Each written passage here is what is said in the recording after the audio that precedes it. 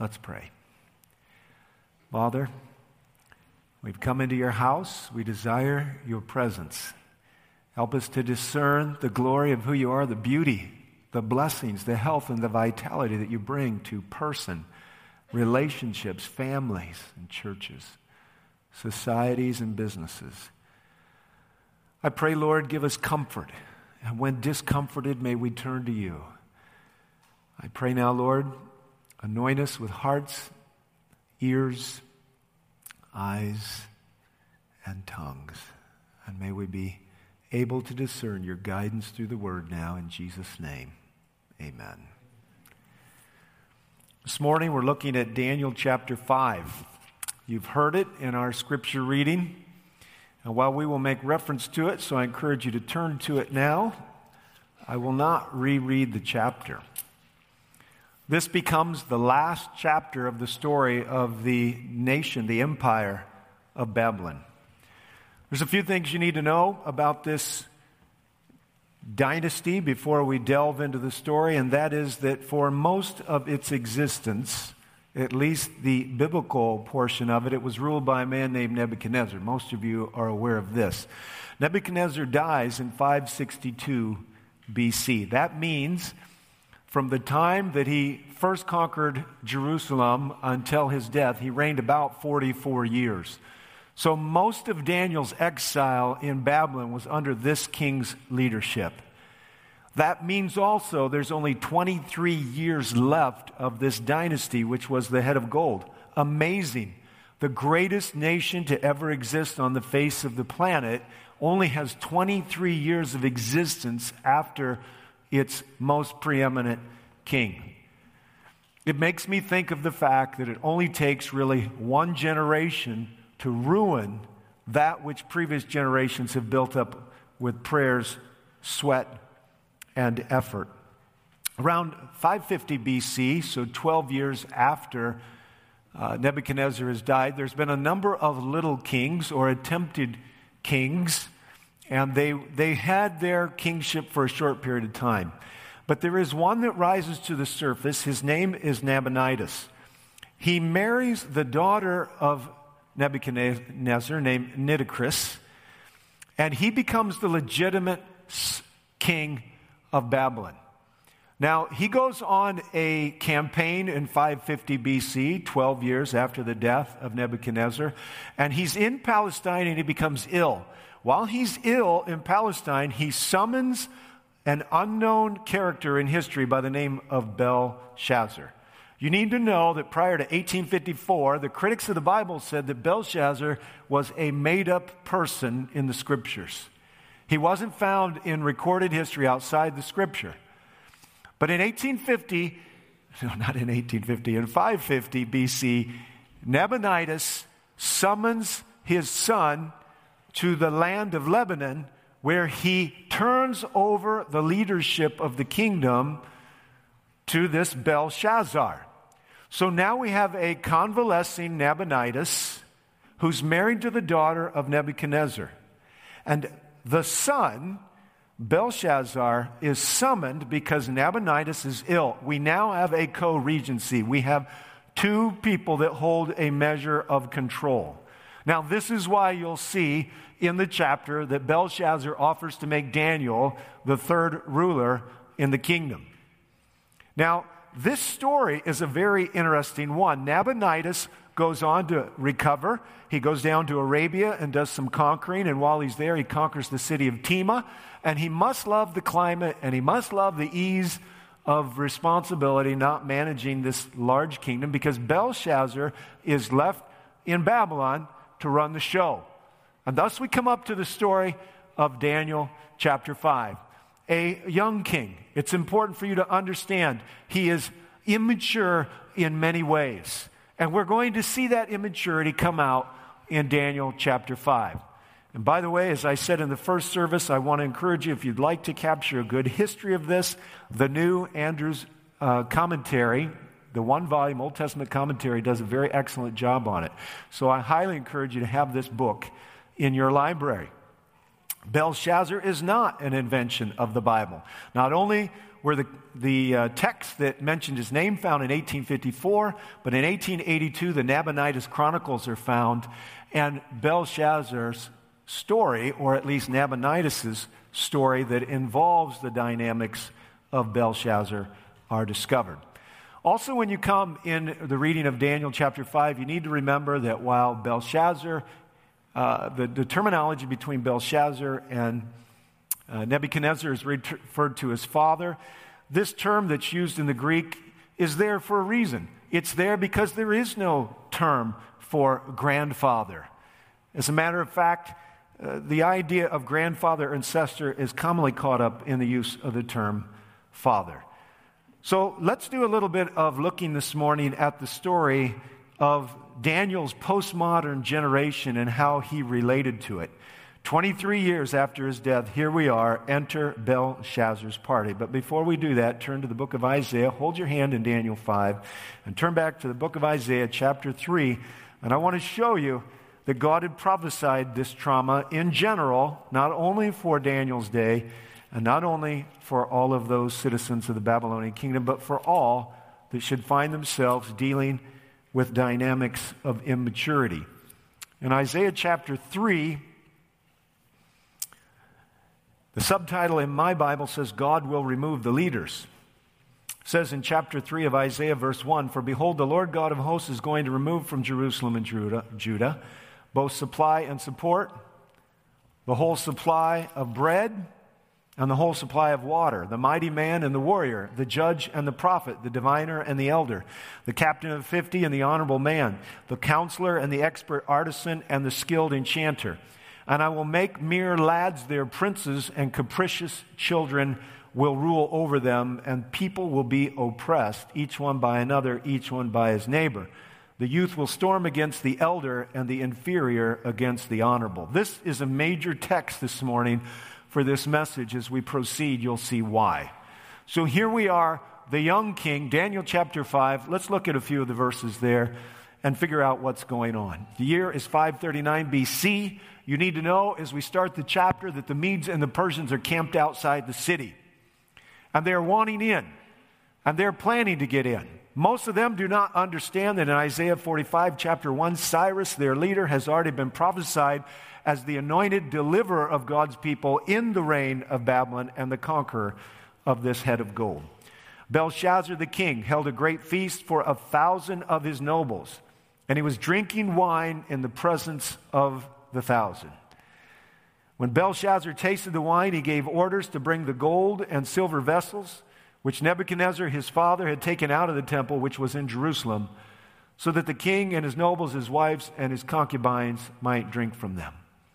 Then they brought the gold vessels that had been taken out of the temple, the house of God, which was in Jerusalem, and the kings and his nobles, his wives, and his concubines drank from them. They drank the wine, and they praised the gods of gold and silver and bronze and iron and stone, and suddenly everything changes. In this story, there is no doubt that intoxication plays a very significant role. If you have any doubt about the Bible's messaging on keeping your senses clear and your judgment sharp, this story should bring it into a reiterated, reinforced focus. There has never been a more critical age, as I will suggest to you, that the time frame of Daniel 5 mirrors our time frame painfully. We're living in an age in which wealth and privilege and assumed lies, the lies of inconquerability, the lies of perpetuity of our freedoms, suggest that we can party on just like everybody else. But the storyline of Daniel chapter 5 is a painful storyline built around ignorance and blindness. When the handwriting appears on the wall and those fiery letters, those fiery words, 4 of them, all of a sudden the Bible says that Belshazzar loses the strength in his legs. This is really a euphemism for incontinence. It is such a frightening moment for this man that the embarrassment of embarrassment is upon him, and perhaps the whole rest of the group, except for one thing, the doom of potential judgment is hanging over all of them. In come the wise men for their third turn at being unable to deliver any kind of meaningful message about the secrets of heaven, and out they go. The queen mother, probably Nitocris herself, the daughter of Nebuchadnezzar, is brought into or hears the rumors of the trauma in the party zone, and she declares there is a man, his name is Daniel. When Daniel comes into the scene, you remember his verbiage. He basically says, what you've done is exceptionally unacceptable because you know the story of your father who acknowledged the true God of heaven. As a matter of fact, in Patriarchs or Prophets and Kings, Ellen White will explain that Belshazzar grew up in the court of Nebuchadnezzar, and he was familiar with privilege and the storyline of Babylonian history. So there's something about Daniel chapter 5 that is particularly apropos for us, and that is this, that the storyline, it will follow this simple storyline. It will go from ignorance to arrogance to defiance and then judgment. So let's just keep this in mind. It'll start out with ignorance, it will move to arrogance, it will end in defiance, and then God will intervene and bring it all down. Now, if you think we're in any different situation in modern America now, I'd like for you to stop and think again. Belshazzar was aware of the fact that Nebuchadnezzar had lost his mind for 7 years. Belshazzar was aware of the testimony of Daniel chapter 4. But Belshazzar found it convenient to set it all aside and to operate in a new zone of information, you might say his own truth. These elements, these inconvenient elements of the previous generations needed to be moved out of the way. There was a blindness that developed in this new narrative that set him up for a last moment of terror in which God's message declares the game's up, the party's over. Now, we are living in a similar age of ignorance. Now, I'm going to ask you a question just to see if I can establish my point. I don't want anybody to say anything, but I want you to ask yourself, do any of you know that this year is an anniversary year for a significant moment in American history? Could I see hands? Do any of you know that it is? Nobody knows that it is. Okay. I find this particularly interesting. On December 18, 400 years ago, something very significant to American history happened. Oh, it just has to do with this little boat called the Mayflower and where it showed up and the fact that, half of the people were going to die in the first year. You see, 4 centuries ago, in a few weeks, those who were seeking religious liberty, the real storyline of America, landed here. How come none of you know that? 3 days ago, I wouldn't have known it either. Fortunately, I had a pastor friend who sent me a great article.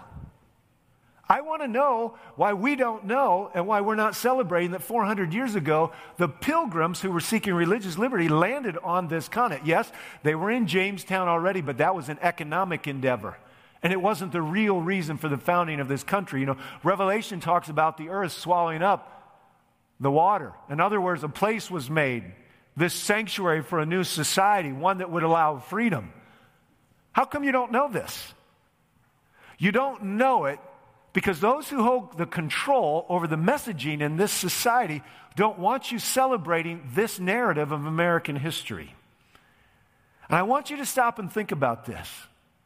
If you don't understand the narrative of this nation and you're not celebrating its significant events, you can embrace a new narrative. And if you're taking from your devices all the different things that you'd like to know, and you're not bothering to seek out a few of the old ways and understand them, you could find yourself as ignorant as Belshazzar was on the night of the final fling.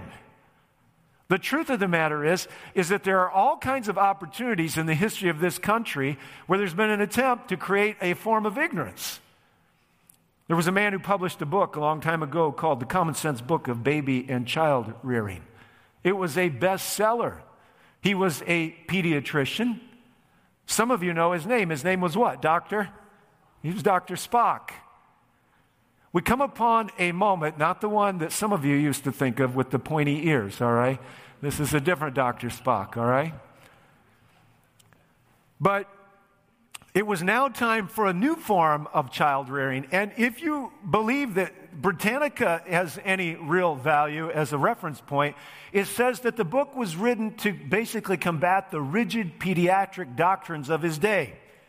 So it appeared that how children had been raised for generations wasn't quite good enough for the new generation that needed to question authority. And by the way, for all of you that are of that generation of which I am not, praise the Lord, you should only expect that when the mantra is question authority, whose authority is going to be questioned first, by the way? The parents. And if you can undo the authority of the parents, you can totally unravel a society. I was listening to Catholic radio as I was driving across the Great Plains of North Dakota, and there was a gentleman that they had on. Quite an interesting encounter. I'm not recommending the book because I haven't looked at it, but the title of the book did get my attention. He's a psychologist, a Catholic psychologist. His name's Dr. Ray, and this is the book he's written. Raising Upright Kids in an Upside-Down World, Define the Anti-Parent Culture. Now, I want you to think about it. The name of the book distills the dynamic of the age we're in. We have decided to throw off the wisdom of the ages and the sages and embrace the new data which can be collected over a lifetime and experiment over a generation, and thus we find ourselves perilously close to the same kind of postmodern arrogance that's built on the same kind of ignorance that puts us in the same moment of almost judgment. Yes, if you can create ignorance, which leads to blindness, you can do all kinds of things. So how do you get to where 23 years from the death of the greatest king perhaps ever on the face of the planet, you can have the most foolish one who's about to dump the kingdom into the hands of the Medes and the Persians? Wealth, privilege, and pleasure are very poor educators. Listen to me carefully. Wealth, privilege, and pleasure are very poor indicators. And if you add to that some sensuality, and I don't mean just of the immoral type, I just mean the constant desire to be entertained. If you add some sensuality to wealth, privilege, and ease, if you do those things, pretty soon you can create a generation that feels superior in every way, but it can be in a form of ignorance and blindness. Now, I want to hit the pause button. In my reading of this Bible, there is no record of God intervening in Belshazzar's life like he did in Nebuchadnezzar's. And I want to ask you why. Did God not love Belshazzar? Did God not care about the next king? Had he no interest, or was he only waiting to watch the dominoes of prophecy fall, and it doesn't matter who else is in the way, just let Belshazzar get run over by time and history? Could that hardly be so? Does God not care for the grandson of Nebuchadnezzar as much as he cares for Nebuchadnezzar? Come on, think about this. So here's the question I have for you. If God really cares about Belshazzar the way he cares about Nebuchadnezzar, then how was Belshazzar to learn the lessons that Nebuchadnezzar learned? He was to learn them from his grandpa. Now, I want you to think about the ramifications of that statement for the well-being of the generation we're raising and the society that's all around us. If ever there's been a question authority dynamic in America, it's been in the last 60 years. If ever there's been an absolute, almost mechanized, and if I believed, and I do at some level, the Bible teaches us about a grand conspiracy. Of course, that conspiracy is the unraveling of the American experience. But if there has ever been a time in which society has sought to drive a wedge between the generations, it's now. And somehow we think that in our ability to put our arms around empirical science and collect data, we've gathered more wisdom than all the sages of the ages who've had it handed down through the years. When I held my first little baby in my arms 30 years ago, I had to make a decision. Where was I going to get the information to raise this child? He would have 2 other brothers that follow, and finally a daughter or a sister, my daughter. And the truth of the matter is, with that little baby, that little miracle falling asleep on my chest in Memorial Hospital in South Bend, I had to make a decision. How was I going to raise this baby? And I want to tell you, I landed on the right side. I decided that the wisdom of my mother, checked and filtered through the power of the Bible and the writings of the Spirit of prophecy, was the collective wisdom of millennia, passed down through people who had lived life. So that my mother, who was raised by her mother, my grandmother, and my great-grandmother, which is as far back as any connection I have with living people, that their collective wisdom that comes not from a book or a device, but actually was the oral tradition of the synthesizing of societies, especially in successful societies, that collective wisdom was worth more to me than the newest smart guy with the slick title on the front of a glossy covered book.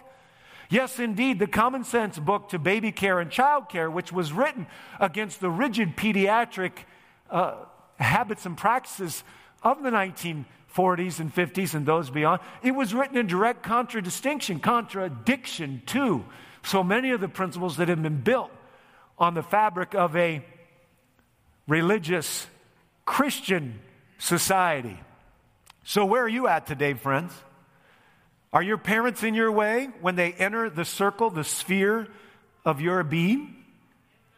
Are the grandparents in your life people who are largely irrelevant? I'm here to suggest to you today, for Belshazzar, Nebuchadnezzar's experience was the lesson. It was the pedagogy of humility. If he would have taken advantage of learning it from a previous generation, he would have had what God gave him. But in rejecting it and in embracing the wisdom of the fools of his own generation, he chose instead to bring judgment down on himself, which is exactly where we're headed. Ignorance in the realm of morality will lead to arrogance. And that arrogance will lead to defiance, which is why when he was half-soused, he called for the vessels from the temple, which his papa and his grandpapa never dared get out for any kind of celebrating. And in the moment that he's drinking, Spirit of Prophecy tells us in Prophets and Kings, he is the leader of this orgy. In the middle of that experience, the hand appears on the wall. In the midst of it all, if he simply would have remembered to honor his father and his mother, he would have been saved, perhaps, from being the one to bring not only the party, but the walls down. Yes, it's natural for young people to always want to cast off the restraints of the previous generation, especially if they grew up privileged and wealthy, enjoying pleasure, especially if affluence was the cultural experience of the day. Postmodern societies create their own lies that are built on ignorance. The lie that this city was unconquerable was about to be known. It was their truth. It was their own truth. Now, I want to show you part of how this is developed. We have found ourselves so busy discovering new things that we have forgotten the old. And I'd like to suggest to you today that the modern pluck its fruit when we actually put the fruit in the hands of our children. This is its primary uses for immorality. There is a time of supposed existence is that functionality and health and well-being are dynamics of law, and the effort of inertia of past days. In other words, leading to a stop once the engine is no longer fueled by the morality of God's Word. This is where we're at on the face of the planet. And I not only will be waiting, although it'll be too late, for the statistical analysis 10 or 20 years from now, but I'm getting it already. I pastored for 20 years at an academy church.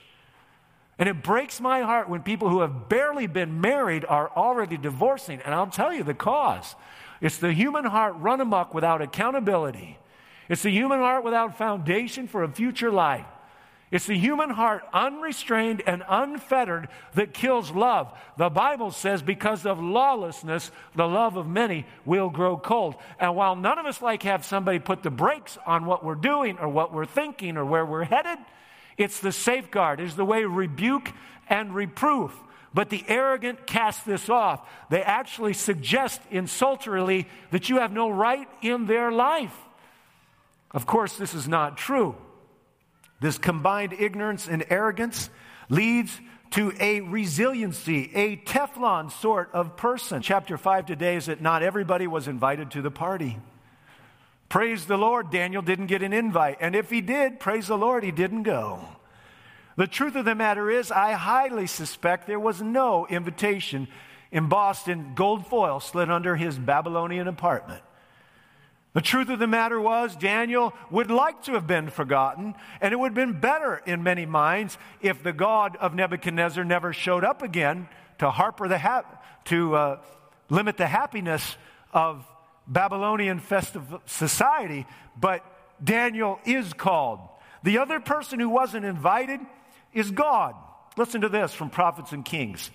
Little did Belshazzar think there was a heavenly witness to his idolatrous revelry, that a divine watcher, unrecognized, looked upon the scene of profanity, heard the sacrilegious mirth, beheld the idolatry. But soon the invited guest, capital G, made his presence felt. Listen, train your kids, prepare your own minds, that you will be sands of a new society. Don't be surprised. Everybody wants you. There's probably a problem. But if there's elements of your life that stand apart from this society, marginalization and ostracization is probably what you should expect. But I'm here to tell you, friends, it's all going to go on its head. And what's going to happen at that point in time is we're going to see an ascendancy of a new focus on things of spiritual nature. I would like to say God, but I hardly think that will be the case. It will be a false revival that precedes the outpouring of the whole one of those golden bowls. The fiery letters are written on the wall. Now, it's absolutely certain for this kind of judgment to take place that Belshazzar had to know something. God doesn't hold you accountable for things you don't know. Now, willful ignorance, on the other hand, and I do need to take a minute to talk about this, willful ignorance, on the other hand, is a different beast. So refuse to let it be my enemy. People, they don't like to hear me preach because they think I constantly rail on these. The problem is brought into our life out of which the enemy comes and occupies. When I look at my home screen, I'm thankful for that Bible app that's on there, and I'm thankful for my hymnal that's on there, and I'm thankful for the Ellen G. White app that's on there. Friends, do you understand? You better spend a little bit less time lead to arrogance, which will lead to defiance, which will lead to judgment, which is eternal loss. You can't have the writings of Ellen White, the spirit of prophecy, a manifestation of it. You cannot have these things but never read them and expect that somehow you won't catch the spiritual diseases of Belshazzar, is what matters most, and then use these to fill in the places where they serve well, but never. Listen, the party's almost over.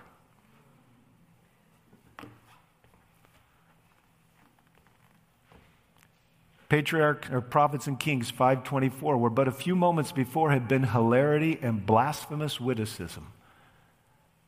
If you're watching TV between 6 and 10, that's what you're watching. If you've got your subscription to Netflix and you can watch your favorite shows, even if some of them are 20 and 30 and 40 years old, you're still watching some of the same stuff.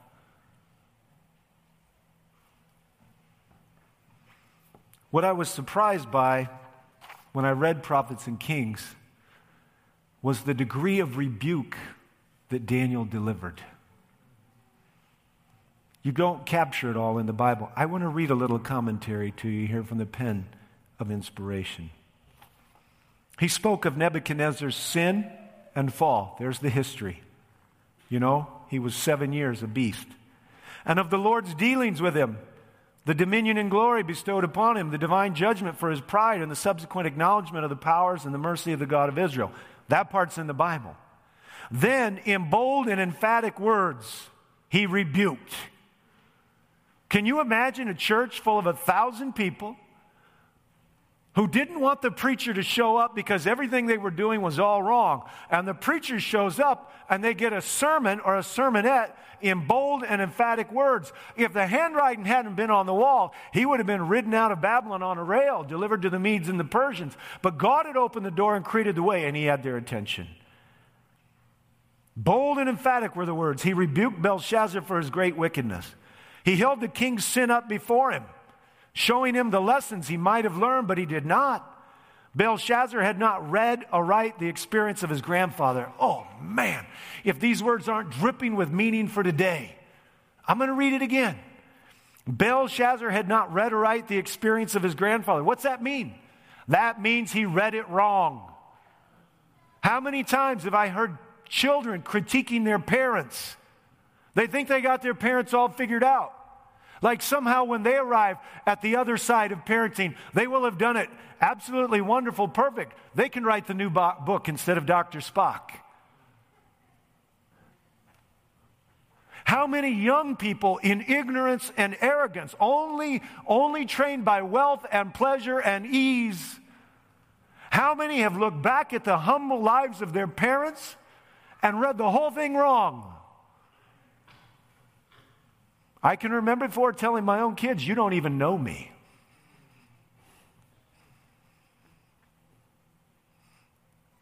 We haven't gone on to the vaccination for the apocalypse, but I'm going to tell you, it's super duper important.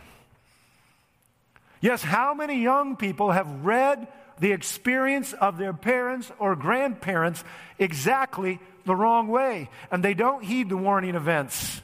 The opportunity of knowing and obeying the true God had been given to him, Belshazzar, but had not been taken to heart, and he was about to reap the consequences of his rebellion. Because of the strange perversity of the human heart, God had at last found it necessary to pass the irrevocable sentence. Belshazzar was to fall, and his kingdom was to pass into other hands. One more paragraph. Every nation that has come upon the stage of action, including this one, has been permitted to occupy its place on earth, that the fact might be determined whether it would fulfill the purposes of the Watcher, capital W, and the Holy One. Prophecy has traced the rise and the progress of the world's great empires: Babylon, Medo Persia, Greece, Rome. With each of these, as with the nations of less power, history has repeated itself. Each has had its periods of test. Each has failed. Its glory has faded. Its power departed. 400 years ago, on December 18, 1620, the prophetic roots of a prophesied nation with a Protestant foundation was begun. How come you don't know? And it's time for us to quit rewriting. Some people who listen to this sermon are going to be very frustrated with the preacher. Because supposedly, that journey of religious liberty is not the preeminent reason. But really what should we be celebrating is a different kind of original sin, which I'll suggest to you is indeed a sin of this nation. But the idea that we rewrite the history and that this component of suffering, and somehow we elevate every generation supposedly to our new level of morality, and we impugn those who at great sacrifice, even death itself, established the greatest nation of modern history that protects liberty and life and gives the chance to have a pursuit of happiness. All right, so let's get on to the vaccination. Pretty painful description of a Babylonian postmodern society. So what is the vaccination? If I told you today you could walk in such a way that you wouldn't be sucked into the fear-mongering of the conspiratist, and you wouldn't look down your nose at the wisdom of those who have gone a generation or two before you over the path of life. In other words, it wouldn't be pride that I know better. I'm picking from the technological tree of life. I've got my arms around more information than my parents have ever had. Ha ha. You've got your arms around more data. How much of it is good for anything and how much of it is construed to misconstrue? Fear? Got to constantly be on the inside track so I'm ahead of the people out to get me. Or pride? I don't want anything to do with those people, those old fogies. They're in the fast lane, and everybody knows that you need to move over and get out of the way for progress. If I told you there was a way you could walk that would make you safe from repeating the blind and willful ignorance and arrogance and defiance of Belshazzar, would you be interested? Well, there is. And fortunately, it's nothing new. Prophets and Kings, page 529. The prophet Daniel first reminded Belshazzar of matters which he was familiar, but which had not taught him. Here we go, get ready. You can take this vaccination. Yes, I know more than half of Americans don't even want a vaccination. But this is one you need because the spiritual diseases around you are infectious beyond degree.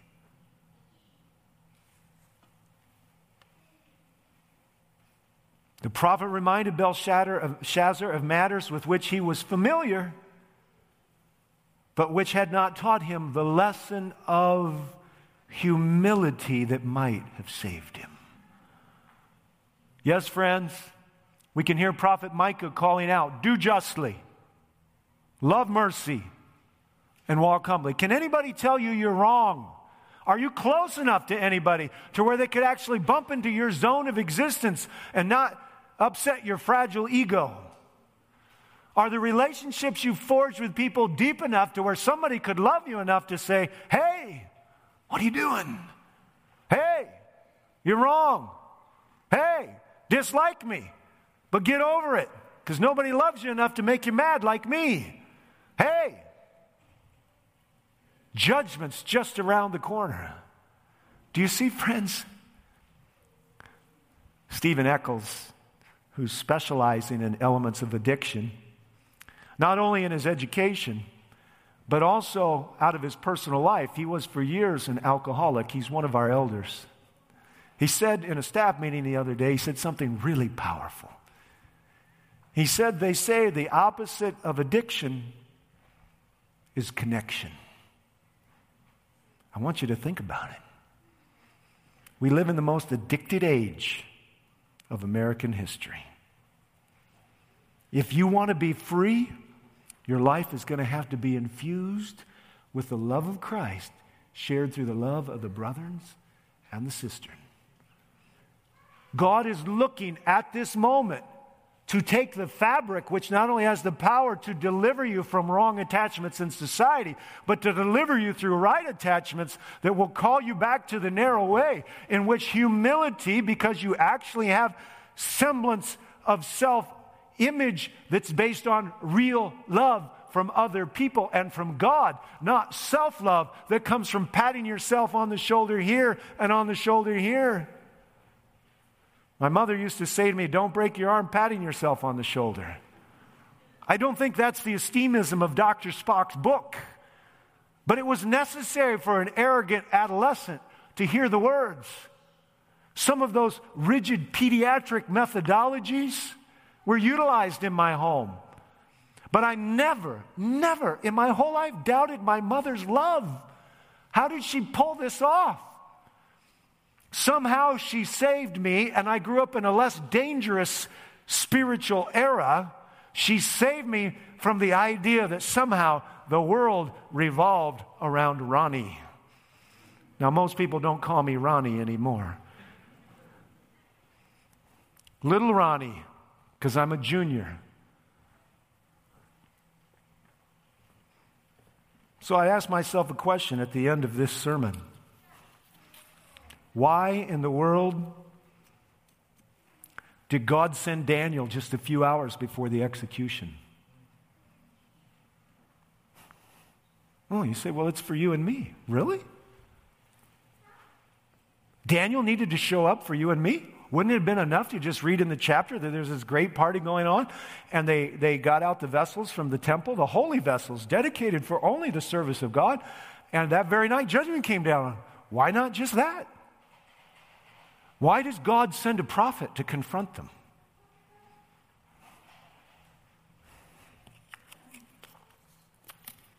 It's worth thinking about. I'll tell you what I think.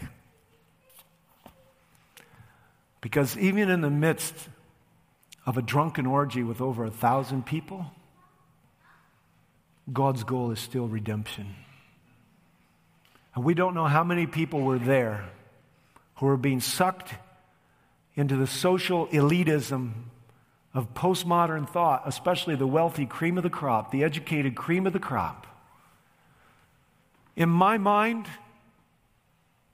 right to the very end, God plans to redeem some of the partygoers who will hear the rebuke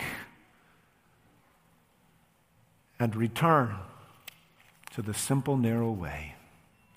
Friends, if there is a spiritual pandemic that is circling the globe, it is the arrogancy of our age. It is the willful neglect of the generations that have gone before us. It is the idea that I know better than everybody else, especially the generations that raised me or raised my parents. We better stop and think twice, lest we find ourselves reading the biographies of our parents and our grandparents the wrong way. Lest pride and self-importance twist the storyline and leave us confused about the issues of eternal life.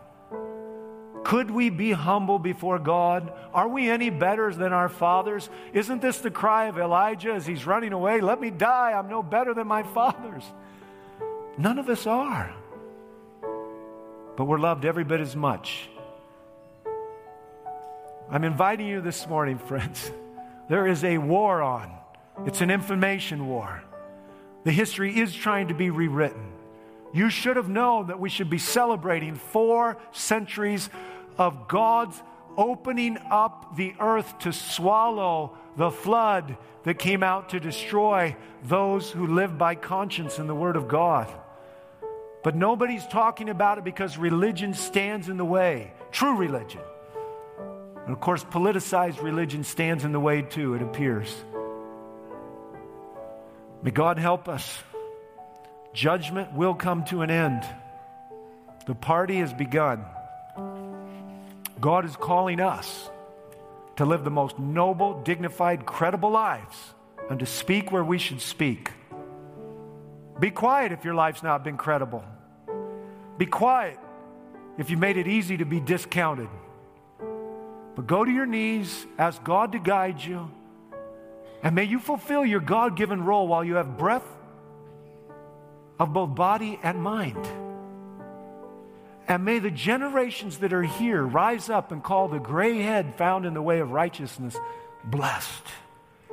May God favor our seniors. I pray that He'll make them all like Caleb and Joshua, strong and vital into their old age. And may this be a place where across the generations, not the dividing of the generations, we see the happiness, the health, and the vitality. The lesson of Nebuchadnezzar is a lesson for all of us. God is able to humble the proud. Last thing. The other day I was somewhere with a group of people, and they talked about pride and God humbling them. I said, look, I don't pray for God to humble me. I pray, God, help me get out in front of the curve and humble myself. I don't want to have to be humbled. May God help each one of us to realize on the path to the new kingdom, the feet of generations before us are often filled with hearts of love, the wisdom that we need to go there. May we not be fooled by this rapid increase of information, and may we focus on what matters most. May God vaccinate us with this humility so that we can walk all the way through the end-time events of the apocalypse and see His face. Amen and amen. This media was brought to you by Audioverse, a website dedicated to spreading God's Word through free sermon audio and much more. If you would like to know more about Audioverse, or if you would like to listen to more sermons, please visit www.audioverse.org.